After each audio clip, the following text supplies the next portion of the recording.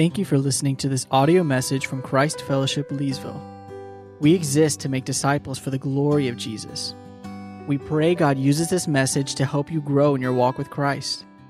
To learn more about Christ Fellowship, please visit us online at christfellowshipnc.org.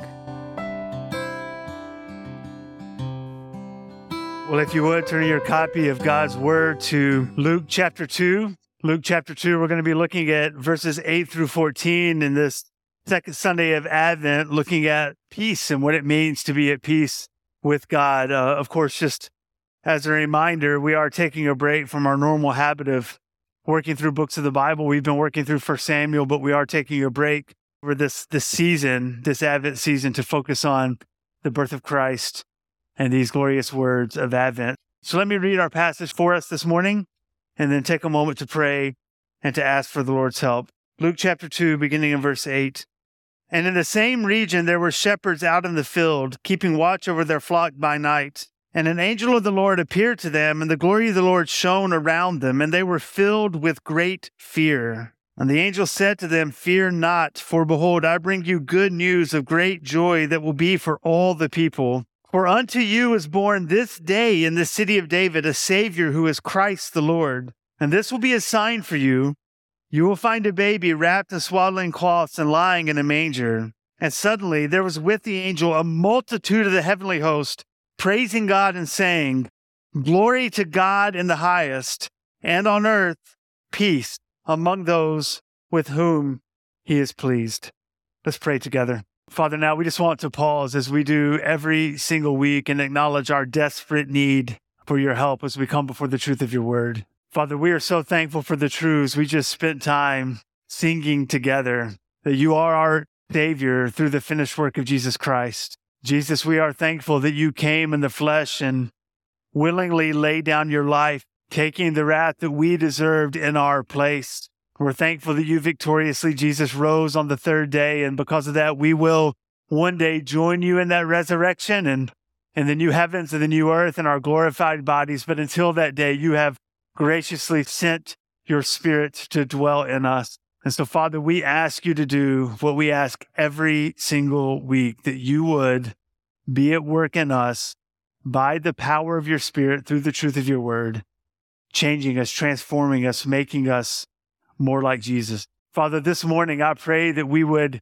hear the good news of the peace that Christ has brought to everyone who trusts in him. Father, I pray that you would help us to not just know that intellectually, but that we would experience and feel and know what it means to be at peace with you. And so, Father, we ask for you to work in us. We ask for you to do the work for our good and for the glory of your name through the truth of your word this morning.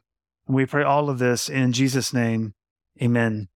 Well, how does the world define peace, right? There are lots of different ways to answer that question. What does it mean to be at peace? And the reality is that in our world, almost all of those definitions, or at least the realities behind them, when you face the reality of it, they fall far short of what we would hope them to be. So, for example, there are many countries today that are at some level of peace with each other, right? We're at peace. We're not in the moment. We're not killing each other. But if you think about it for just a few moments, it's a false peace, because we have hundreds of nuclear warheads pointed at each other right now. And the world says, but we're at peace. And I say, I lay my head on the pillow of the night. I don't feel great about that, right? It's a false peace. It's a peace rendered because two countries or multiple countries have the ability to wipe one another off the face of the earth. When one launches it, well, the other country is going to launch it, and then each country will be obliterated in a radioactive wasteland, living through what would likely be a nuclear winter. And yet we say we're at peace. That's not real peace. It's not lasting peace. Now, there's all kinds of ways we try to make ourselves feel good about the world we live in. We try to think we're at peace. We try to fool ourselves into believing we're at peace. But as I mentioned, there's threats all around us. There's terrorist threats. There's threats of nuclear war. There's threats of natural disaster. We can't control the peace of our lives, even though we think we can.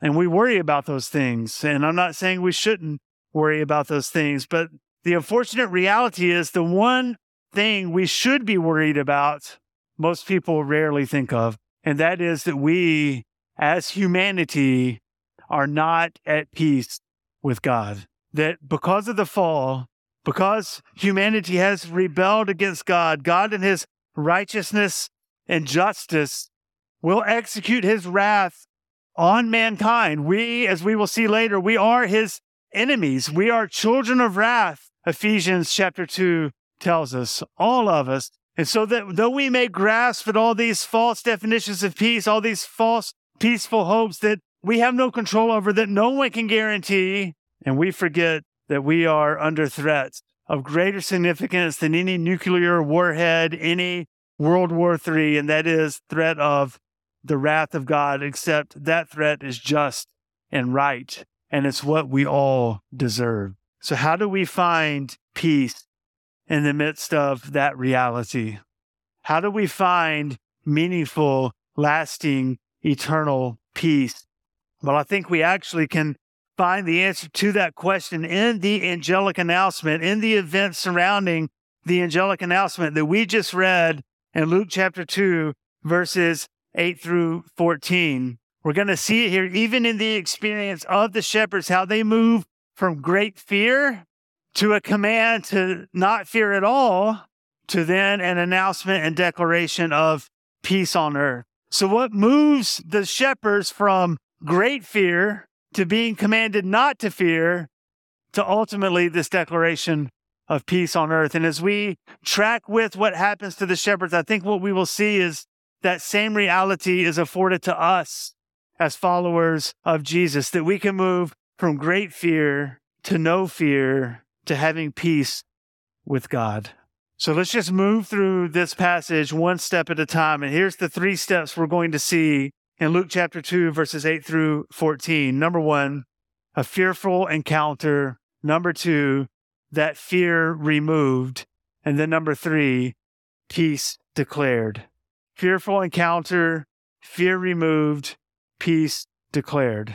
So look there with me at verses 8 and 9 as we see the fearful encounter. You see there in verse 8, it says, in the same region. So let's just pause there and be sure we understand what this is talking about when it says the same region. As a reminder, earlier in chapter 2, we learned that Joseph and Mary, as well as the rest of the nation at that time, had to return to their hometown, essentially, because there was a census happening. They had to go be registered in their hometown. And so Joseph with Mary returns to Bethlehem so that he could be counted. You see that there in chapter 2, verse 4. They return to the city of David, which is called Bethlehem because he, namely Joseph, was of the house and lineage of David. And so there's a lot happening here. There's a lot of travel happening with lots of people. They go to Bethlehem, and as you've read before, if you know the Christmas story, they arrive. There's no room in the inn, we are told, and so they have to lay Jesus when she gives birth in verse 7. They lay him in a manger because there was no place for them in the inn. Now, all of those details will ultimately be relative as we move through the angelic announcement to the shepherds. But what I want you to see is that we're here. We're there in the region of Bethlehem, and these shepherds are out in the field, as it says in verse 8, keeping watch over their flock by night. These guys were out having a peaceful, ordinary, normal evening, right? They're just normal, ordinary shepherds out in the fields of Bethlehem, tending to their sheep. Then in the middle of the night, verse 9 says, then an angel of the Lord appeared to them, and the glory of the Lord shone around them. Now, it's easy to read over that quickly, that an angel of the Lord appeared to them, and the glory of the Lord shone around them, and not think about for a few moments what that experience must have been like. So first, an angel appeared to them. That in and of itself is a terrifying experience. Now, we talked about this when we went through the book of Hebrews not too long ago. When we were in Hebrews chapters 1 and 2, we talked about how powerful and majestic these angels are. These are created beings. These are beings that God created. They are powerful and majestic beings. I know we've said this a lot as we went through Hebrews, but just as a reminder, angels are not cute little chubby figures, right? Angels are not even necessarily beings that look like glowing men with wings. We don't know exactly what this angel would have looked like, but there is plenty of evidence in the Bible that when people see angels, they are afraid, they are terrified, they are majestic beings. In fact, in the book of Revelation, when John is receiving the vision, an angel appears to John, and John falls down to worship the angel. He thinks the angel is God. That's how majestic these beings are, that the apostle John begins to worship. And the angel says, no, don't worship me. I'm not God. There's accounts in the Old Testament of an angel setting one foot in the sea and one foot on the shore, this massive being. So these are terrifying creatures. So the appearance of the angel itself would have struck fear in the hearts of these shepherds. But notice what else verse 9 says. And this is the part I think we rush past often when we read Luke chapter 2.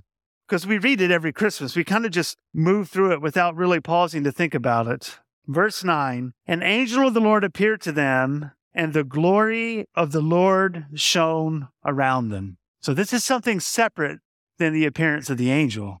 This is the glory of God himself shining around the shepherds, around the angels, around this area where they were keeping watch over their flock by night. This isn't just light emanating from the angels. This is the glorious presence of God himself shining among them. So we find this description or descriptions of this appearance of the glory of God in a few different places in the Bible. One is Exodus chapter 24, verse 17. Moses is heading up the mountain to receive the law, the 10 Commandments, essentially. And he goes up and he's on the mountain. And Exodus 24:17 says, now the appearance of the glory of the Lord, right? Same thing. The glory of the Lord in Exodus 24:17, same phrase as Luke chapter 2, verse 9, the glory of the Lord shone around them. Exodus 24:17, now the appearance of the glory of the Lord was like a devouring fire on the top of the mountain in the sight of the people of Israel. This is what the presence of the glory of God was like. It looked like a devouring fire on a mountain. And Luke chapter 2, verse 9 says, the glory of the Lord shone around them.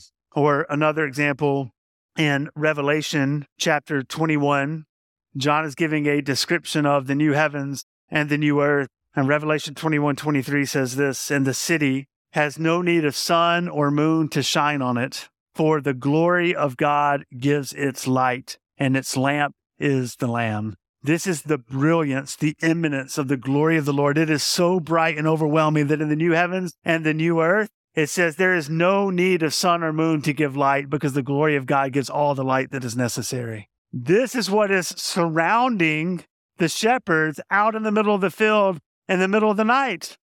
There's a terrifying angel that appears before them. And then verse 9 says, the glory of the Lord shines around them. It's an overwhelming and terrifying display in the fields of Bethlehem. And so the end of verse 9 says that they were filled with great fear. In fact, the original language says, with great fear they feared. Doubling of the word, with great fear they feared. These men were terrified. And this is the appropriate response under these circumstances. You would be terrified too. I would be terrified. This is how you ought to respond. And one of the reasons why this trembling and this fear occurred is one, it was overwhelming, but also they were in the presence of the glory of the Lord. And when you are in the presence of the glory of the Lord, you are undone because you realize that he is holy and you are not. This is what happened to Isaiah. In Isaiah chapter 6, verses 1 through 4, in the year that King Uzziah died, I saw the Lord sitting upon a throne, high and lifted up, and the train of his robe filled the temple. Above him stood the seraphim. Each had 6 wings. With 2 he covered his face, and with 2 he covered his feet, and with 2 he flew. And one called to another and said, holy, holy, holy is the Lord of hosts. The whole earth is full of his glory. And the foundations of the thresholds shook at the voice of him who called. and the house was filled with smoke. And I, namely Isaiah, and I said, woe is me, for I am lost. For I am a man of unclean lips, and I dwell in the midst of a people of unclean lips, for my eyes have seen the King, the Lord of hosts. You see, when people realize they're in the presence of God, they realize how unclean, how sinful, how far from his holiness they actually are. I mean, even in the New Testament, Luke chapter 5, Jesus tells Peter and some of the other disciples who've been trying to catch fish all night, he says, do it again. Throw your net on the other side and see what happens. So they do it. They throw the net in. They bring back in this overwhelming haul of fish. And in response to that, something clicks with Peter, and he realizes, I'm in the presence of a not ordinary man. And it says in Luke chapter 5, verse 8, when Simon Peter saw it, meaning what happened at the command of Jesus, when Simon Peter saw it, he fell down at Jesus' knees, saying, depart from me, for I am a sinful man, O Lord. When you are in the presence of God, you realize your sinfulness, your wickedness, your uncleanness. And it's tempting to look at these experiences. It's tempting to see the experience of the shepherds in the presence of the holiness of God being filled with fear, seeing Isaiah in the presence of the Lord in the throne room being filled with fear and a sense of uncleanness. It's tempting to see Peter's situation of being in the presence of Jesus and realizing that he's unclean and thinking, well, those are all unique circumstances that happen to those individuals, but it's not going to happen to me. Well, here's the reality that the Bible teaches us. All of us one day will stand before the presence of a holy God. We will be there.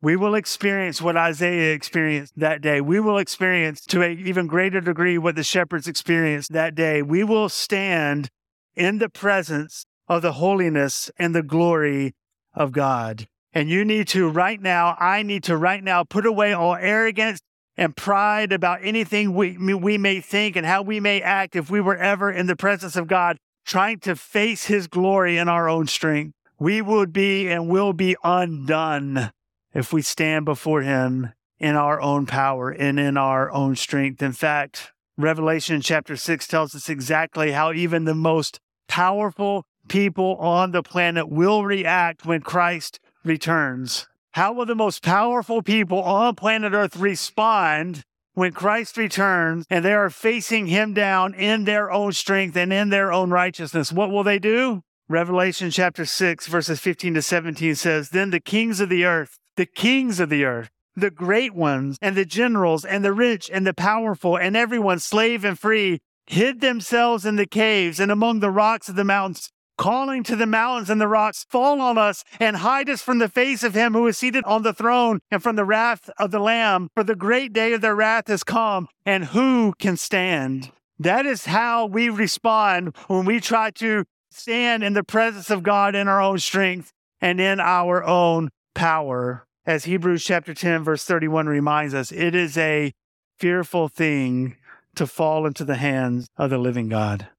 So yes, when the angel appears and the glory of the Lord shines around the shepherds, they are terrified and filled with great fear. But notice in verse 10, the very first words that the angel speaks is, fear not.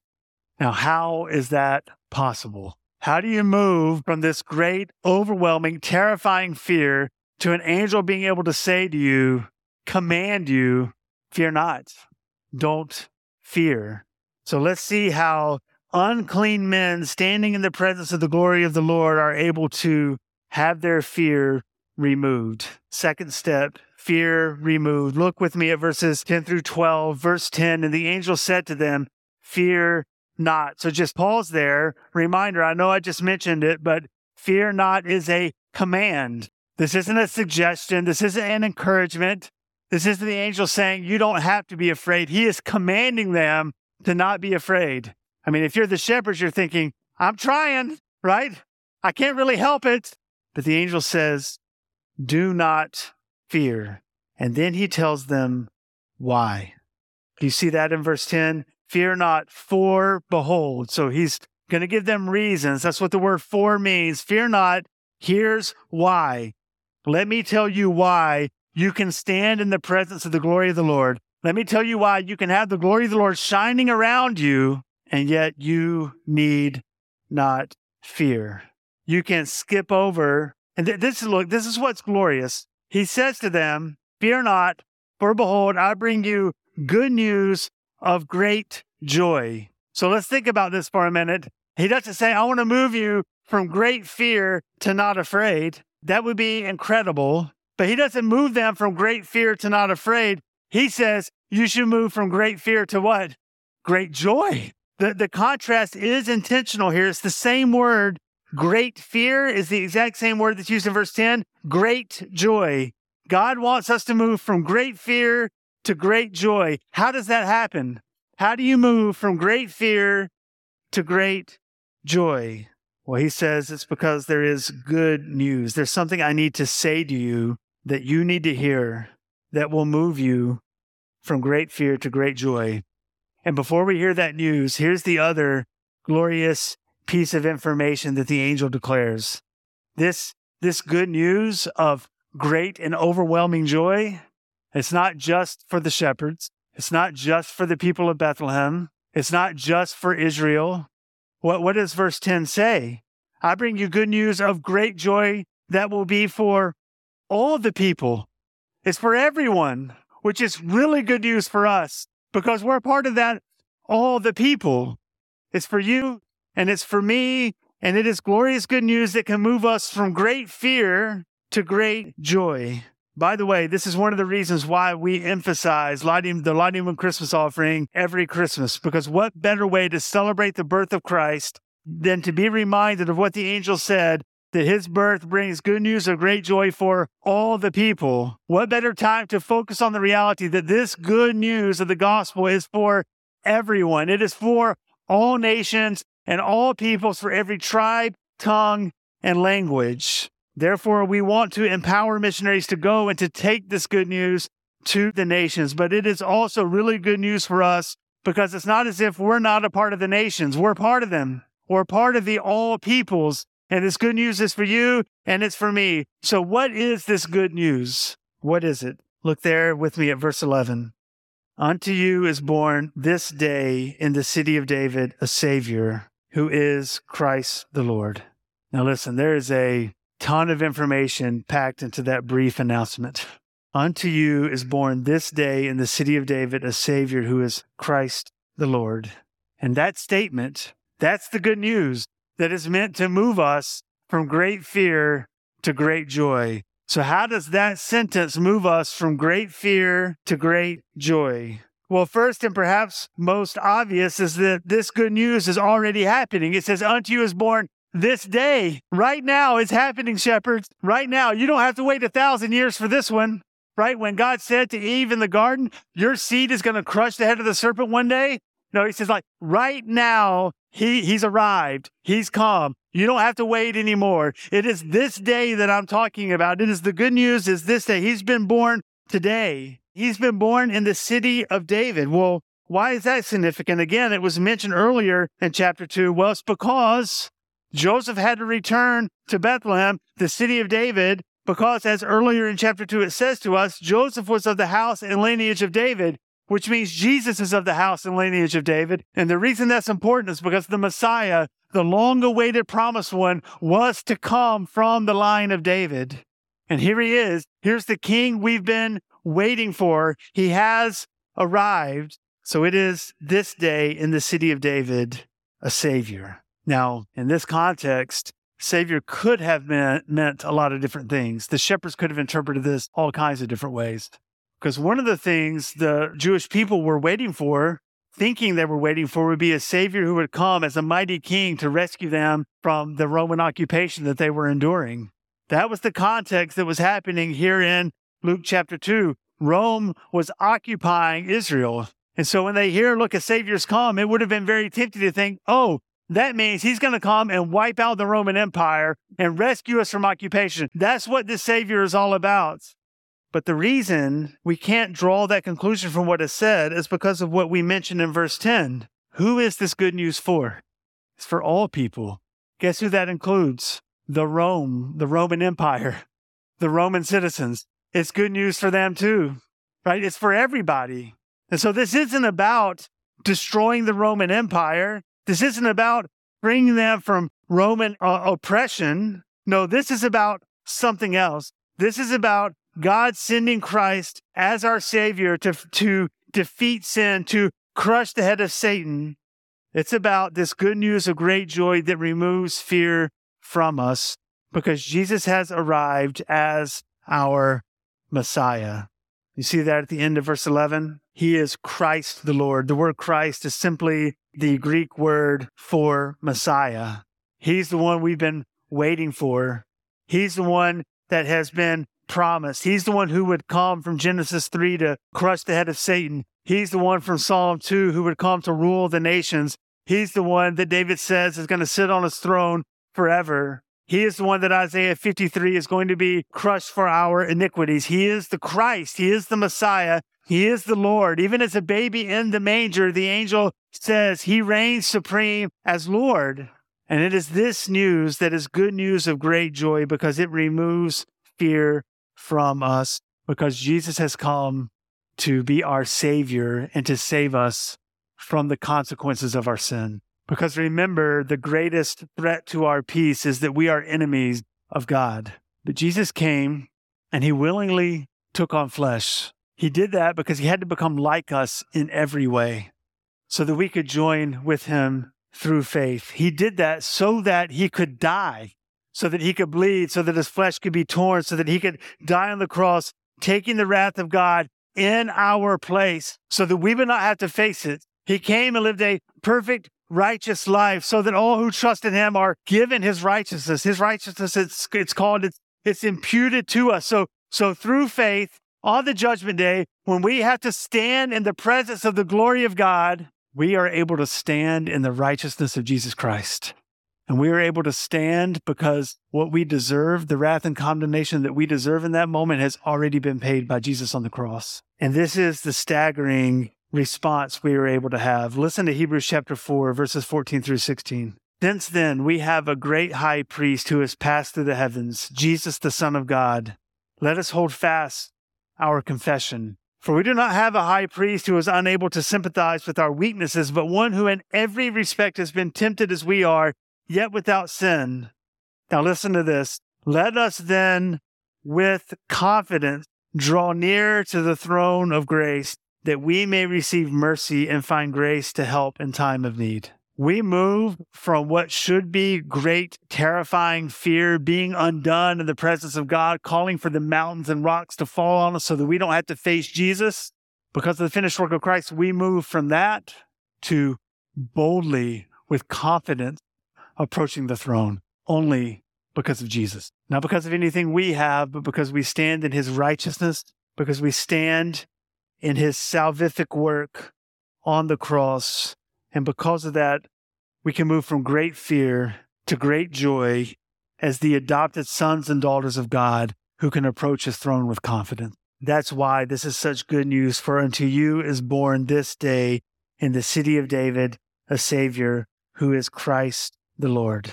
And the angel meant it for the shepherds. This is why they were supposed to stop fearing in that moment. They were terrified. The glory of the Lord shone around them. The angel says, fear not, because I've got really good news for you. A Savior is born for you this day, and he's going to save you from your sins. You don't need to fear anymore. He has arrived. And then he says, here's the proof. You're going to find this baby wrapped in swaddling cloths and lying in a manger. He's the only one in Bethlehem in that situation. You're going to go and you're going to find him. So that brings us to our final step. We've seen a fearful encounter. We've seen the fear removed. And now what we see is no sooner than this angel gets the word manger out of its figurative mouth in verse 12. Suddenly in verse 13, with the angel appears a multitude of the heavenly host. And so we move from a fearful encounter to fear removed to peace declared in verses 13 and 14. Now listen, I cannot imagine what this scene must have been like. I mean, it has already been an overwhelming experience for these shepherds. We've talked about it already. We don't need to belabor the fact, but this This majestic angel has appeared to them. This overwhelming glory of the Lord has shone around them. And then all of a sudden it says immediately in verse 13, there was suddenly with this singular angel, a multitude of the heavenly host appears. We don't know what that number is, but it's a lot, right? Host is a word that's used for armies. An army of angels appears before them. Remember, one angel is terrifying.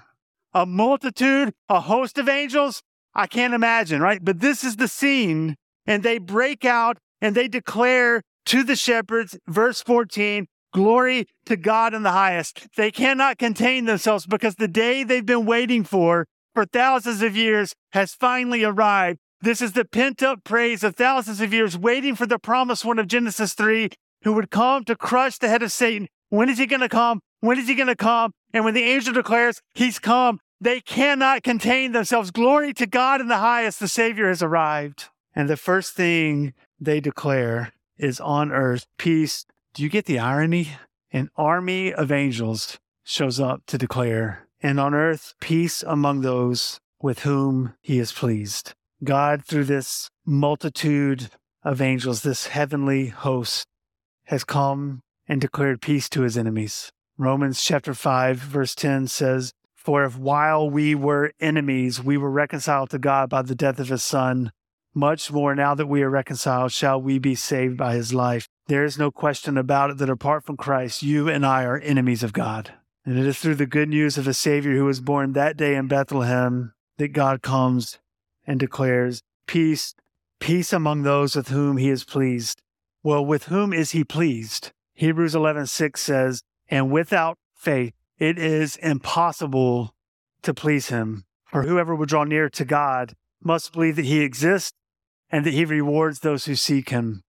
Without faith, it is impossible to please him, which means how do we please him? We please him by trusting in his Son. We please him by having faith in the finished work of Jesus Christ. And when we do that, when we place our trust and our faith in Christ, the Bible tells us that we are delivered from the domain of darkness and transferred to the kingdom of his beloved Son. When we place our faith in Christ, we are at peace with God. We see that throughout the Bible. Romans chapter 5, verse 1. Therefore, since we have been justified by faith, we have peace with God through our Lord Jesus Christ. Or even as we read earlier, Jesse and Hannah pointed us to Isaiah chapter 9, in the Advent reading, verses 6 and 7, talking about the Messiah who would come, who we know now to be Jesus. His name shall be called Wonderful Counselor, Mighty God, Everlasting Father, Prince of Peace. Of the increase of his government and of peace, there will be no end. This is a lasting, eternal peace, and there will be no end to it. Or John 14:27, Jesus declares to the disciples, even when he leaves them, as he will one day have to leave them when he dies on the cross and he is resurrected and he ascends to the Father's right hand, he says to them and to us, John 14:27, peace I leave with you, my peace I give to you. I do not give to you as the world gives. Do not let your hearts be troubled, and do not be afraid. You don't have to fear anymore. You're now at peace with God. You don't have to fear anymore. Or Colossians chapter 1, verse 20, talking about Jesus and through him to reconcile to himself all things, whether on earth or in heaven, making peace by the blood of his cross. It is a blood-bought peace. You see, just as the shepherds were able to move from great fear in the presence of God to being commanded to no longer fear, to a declaration of peace over them, this is exactly what we experience in the gospel. We move from where we ought to be in a position of great and terrifying, overwhelming fear at the thought of having to face a holy God. But then we can heed the command to fear not because of the finished work of Christ. And when we heed that command to no longer fear, that we, for all those who place our faith in Christ, then we were able to move to being at peace with God. And until that reality sinks in that we are at peace with God, you will never find peace in any other area of your life. Any other peace you may think you have, by definition, cannot be guaranteed to you, and it will not last forever. It can't. There is one peace that is guaranteed to you, there is one peace that will last for all eternity. His peace will know no end.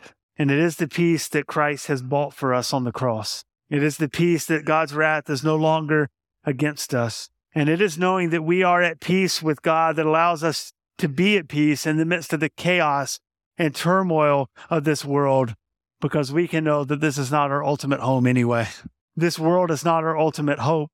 Instead, we look to the new heavens and the new earth, where we will experience the peace of Christ for all eternity. And it was purchased for us by this child who was born in the city of David on that first Christmas day, to allow us to no longer fear and to live in peace with God our Father.